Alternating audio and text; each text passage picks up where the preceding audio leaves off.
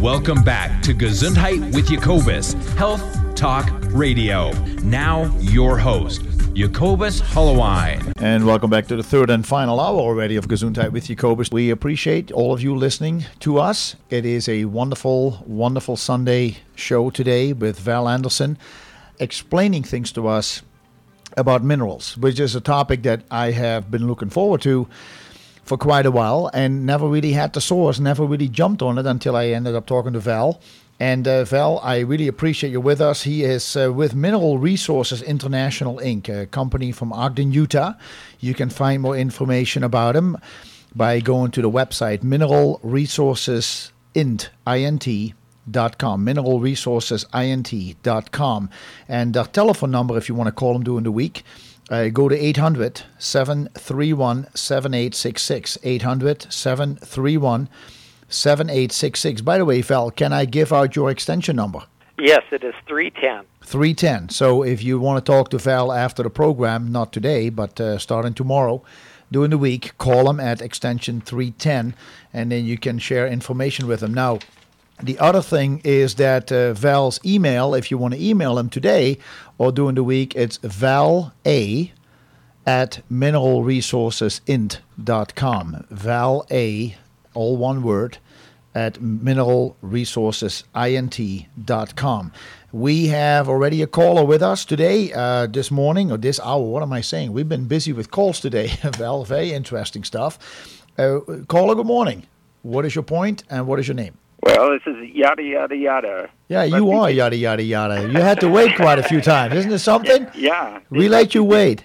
This must be big time radio because this is the fourth time I've tried to call. I try to keep up with this health food stuff. Yeah. I got 3 questions now. All right. I was reading this book about, what was the name? But it was called Fluoridation and Tooth Decay. And when somebody was saying she boils the heck out of her Bozeman water, all that's going to do is put heavier metal fluoride more intensely in boiled water because it doesn't evaporate, it just intensifies. There's a question about what you think about commercial fluoride, and then I read this good piece about coral calcium, and he said it's one of the biggest scams of the century, so I'm going to ask about that. Good call. And then this other one, if you're in the in-group in health foods and health, there's this Women's Health Initiative, which is studying long-term study of a lot of women. I think it's about 160,000 of them, and they've come to the conclusion that multivitamin mineral pills do not reduce the risk of heart disease or cancer or even prolong life. So there are 3 questions that Yada will leave you with. Thank you, Daniel. All right. Those are excellent calls, so I appreciate you calling in today. All right, well, good. All right, thank you. Go ahead, Val. So in rapid succession then, yes, fluoride is one of those minerals that's added to water in a lot of places in the United States. There's been some evidence that fluoride will help reduce tooth cavities, but I think that that's a bit misleading, and I think that we're focused too much on one mineral. Fluoride is not known to be a fully essential mineral, and the window of safety for fluoride is very narrow. Ultra-trace amounts of fluoride that you would normally get in, say a spring water or from seawater, the body can handle that, but there are issues. If you get too much fluoride, it starts to mottle the teeth and discolor them, and it will actually soften bones. And so, with any mineral, and especially for the trace and ultra-trace minerals, there's a window of safety. Too much is a problem and will start to cause issues.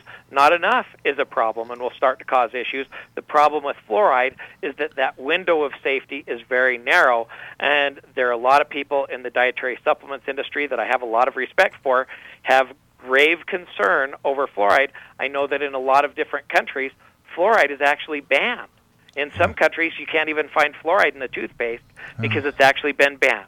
Wow. So that's the first one. The next one was coral calcium. Well, you know what? I want to jump on this for just a moment because it is so promoted by dentists and people who like to take care of their teeth. They want to make sure that their teeth are strong. So what can people do instead of fluoride to keep their teeth strong? Well, this teeth issue may actually be a multi-generational issue. Okay. That it may take more than one generation to fully fix the problem. But if you look at historical cultures, in fact, we worked with Paul Bergner, who is a wonderful researcher. He's one of those people here in the United States that did the research on government analysis of mineral content in the food supply. He referenced another doctor's research on teeth and found that traditional cultures where the foods were naturally rich in mineral and vitamin content, as opposed to the modern ways of farming and processing our foods, which is very depleted in minerals, and even the way that the traditional societies prepared their foods, they didn't need dentists.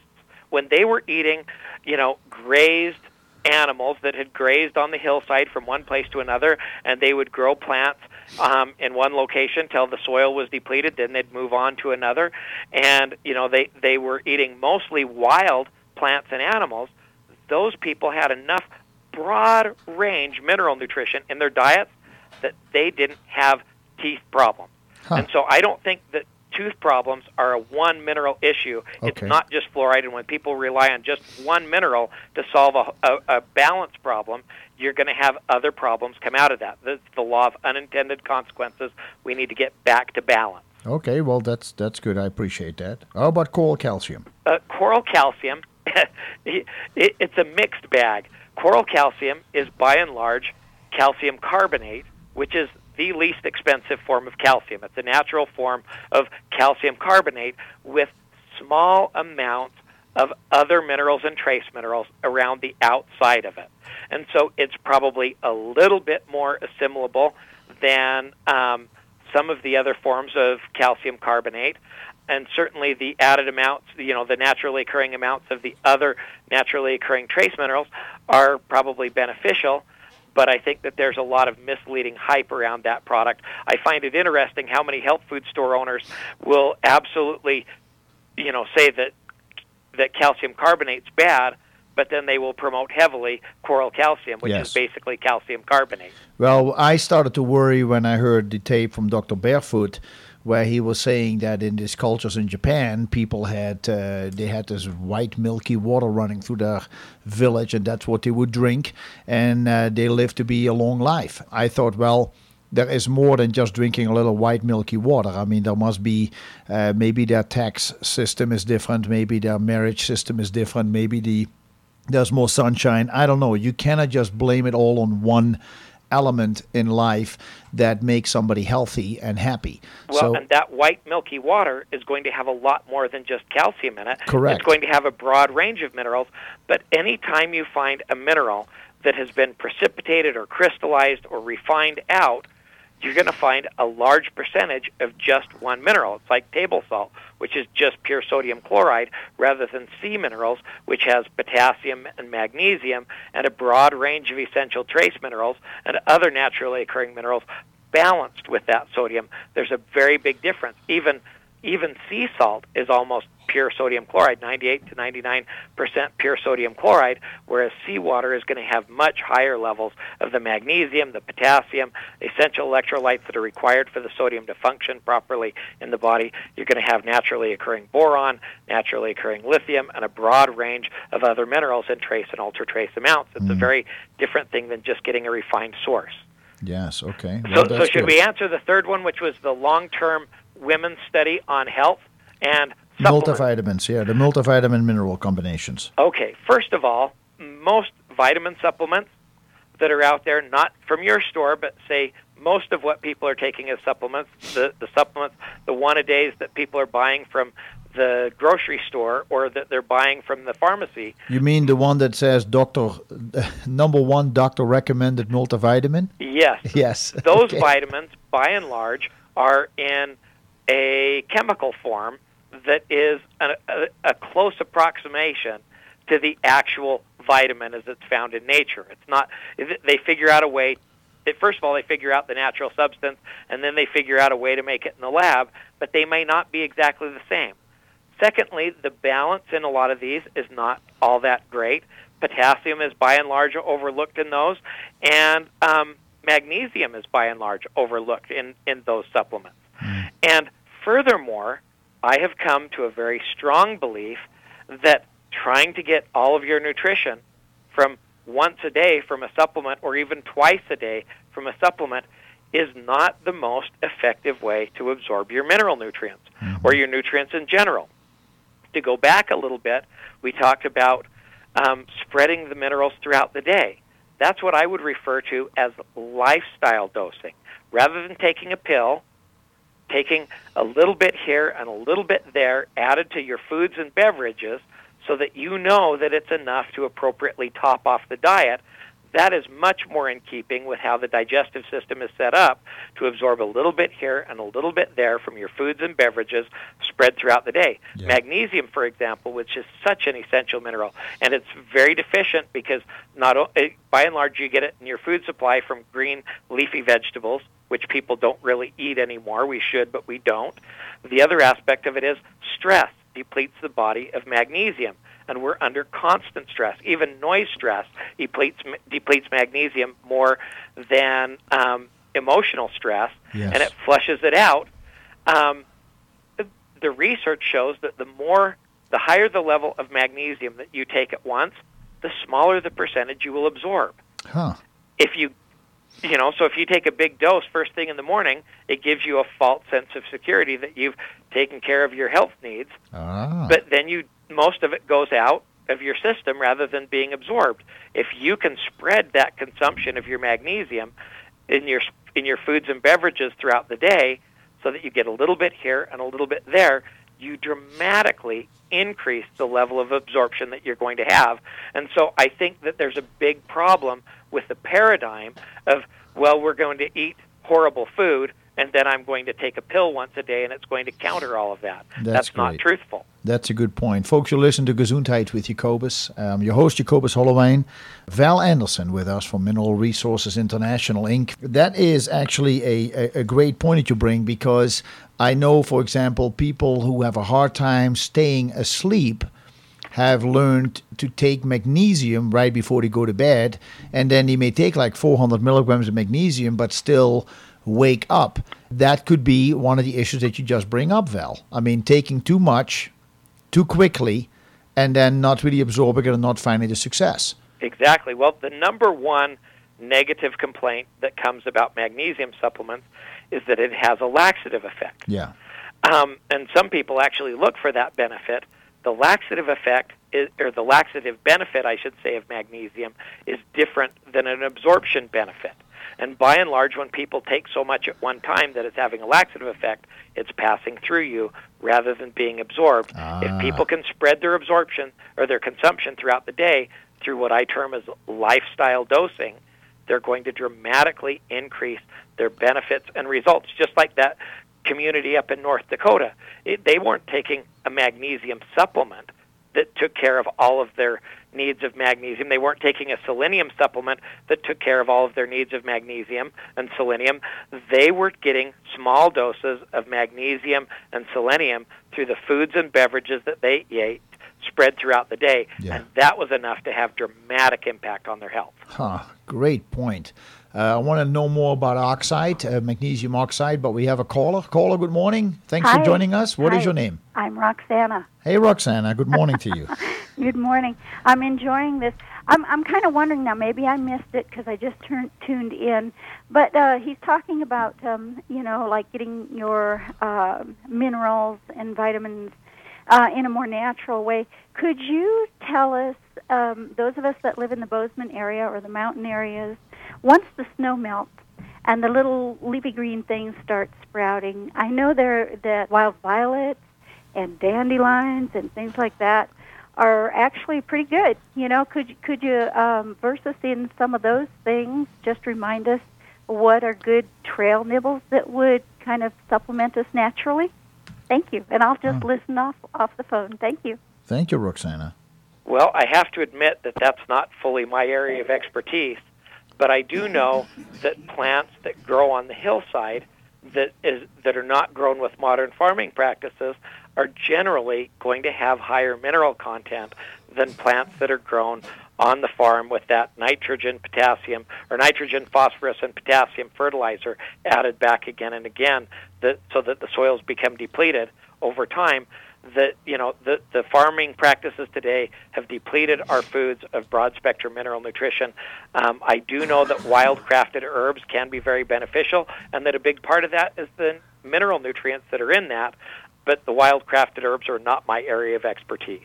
Okay, well, that's still good, but I think it is a combination of what the rain brings and what we have done to the soil, and how long we grow these vegetables and plants, that we give them a chance to really mature so that we have all the nutrients in it. I think that is all important. But Roxana, if that doesn't answer your call, by all means give us another call back and verify what you were talking about. Magnesium oxide. My understanding is the absorbability of magnesium oxide, it is very dense, it is very cheap, but the absorbability is about less than 5%. Is that something you have heard too? Do you agree with that, or do you have other information for us, Val? Well, so with both magnesium oxide and the calcium carbonate that was discussed earlier, in order for that to become absorbable, you have to have sufficient stomach acid to break it down. So for the magnesium oxide, the process that takes place is it will hit the digestive system. If you have sufficient stomach acid, the oxide will react with the hydrochloric acid, and the oxygen will be released, and that will, in the digestive system, become magnesium chloride. And magnesium chloride is a readily absorbable and utilizable form of magnesium within the body. But that being said, if you get a big dose of magnesium oxide all at once, you're probably not going to absorb that very well, because there's only so much stomach acid available at that given time. Okay. If you probably could increase your magnesium oxide absorption by spreading it throughout the day, but once again, it's got to react with sufficient hydrochloric acid, and by and large, the people who are taking a magnesium supplement are the people that are a little bit older and are already starting to suffer the deficiency effects.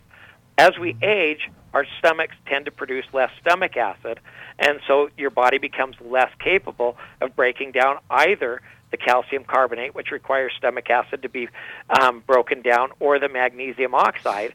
The magnesium chloride, the magnesium sulfate, the C-source magnesium, they're much more absorbable forms of magnesium and utilizable forms of magnesium than the forms that your body has to have sufficient stomach acid. By the way, as well, in order to produce stomach acid, your body needs chloride, which is part of the hydrochloric acid that becomes the acidity. And in fact, as people age, they don't get as much chloride in their diets as well, and so the body starts assimilating things less.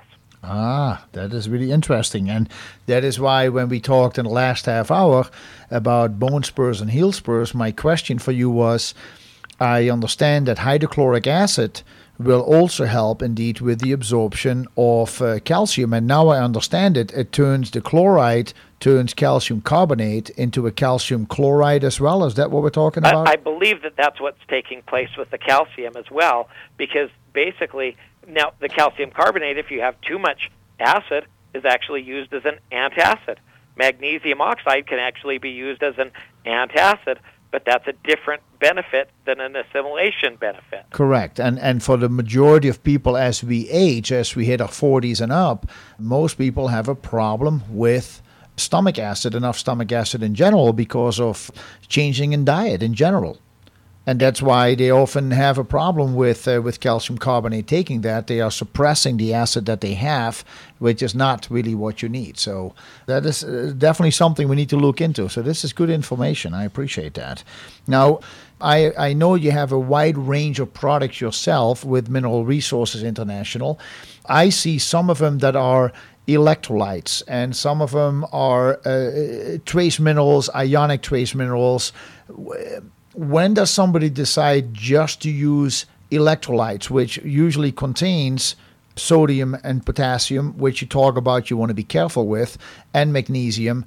why would somebody take electrolytes, and why don't we just put everything in a balanced mineral product, which is what you also offer? Well, now, with sodium and potassium, for sodium in particular, we eat a lot of refined sodium in our diet. Okay. And so most people are getting more than enough sodium, so much so that the sodium is out of balance with the rest of the nutrients. And so most people are saying, well, I should back off on the sodium. Now, that being said, if you're an athlete who is sweating heavily and you're losing a lot of sodium, your need for sodium goes up. And so there are a number of issues within the body where certain nutrient needs will increase dramatically. And the more you sweat, the more you need to replace sodium. And so for people who are out in the heat, which is not a problem in your area this morning, as I understand it's snowing there, if you go to the sauna and you're going to sit in the sauna for a half an hour, it's important to replace some electrolytes. If you're in Las Vegas and you're in the summer heat, it's important to replace electrolytes. If you're running a marathon, it's important to replace the balance of the electrolytes, the sodium, the potassium, and the magnesium in balance, and calcium to a lesser degree as well. But the electrolytes, you need them in proper balance. So even looking at general cardiovascular health and general health, your body needs sodium in the fluids outside of the cells. It needs potassium inside of the cell, and magnesium is essential for the cell pump that keeps the sodium out and the potassium in. Sodium is actually an essential nutrient that has become bad for us. And you'll find people in our industry that say, oh, it's the form of sodium. And yeah, I guess if what they mean by form is it's in a refined pure sodium form, then they're kind of true. But it's not the fact that it's in a sodium chloride form that's the problem. It's the fact that we're eating an awful lot of sodium chloride and not enough potassium and magnesium for the sodium to function properly within the body. Sounds like we're going to have to come back to that question. Yeah, we have to come back to that. That's interesting. So sodium is outside the cell, potassium inside the cell, magnesium is necessary to regulate that balance, that activity. That is really something. So I'm still wondering if athletes would do good on an overall ionic mineral, trace mineral compound instead of just focusing on the electrolytes. But we'll get more to that when we talk to Val Anderson, who is my guest today in Gesundheit with Jacobus. Stay tuned. We will be right back.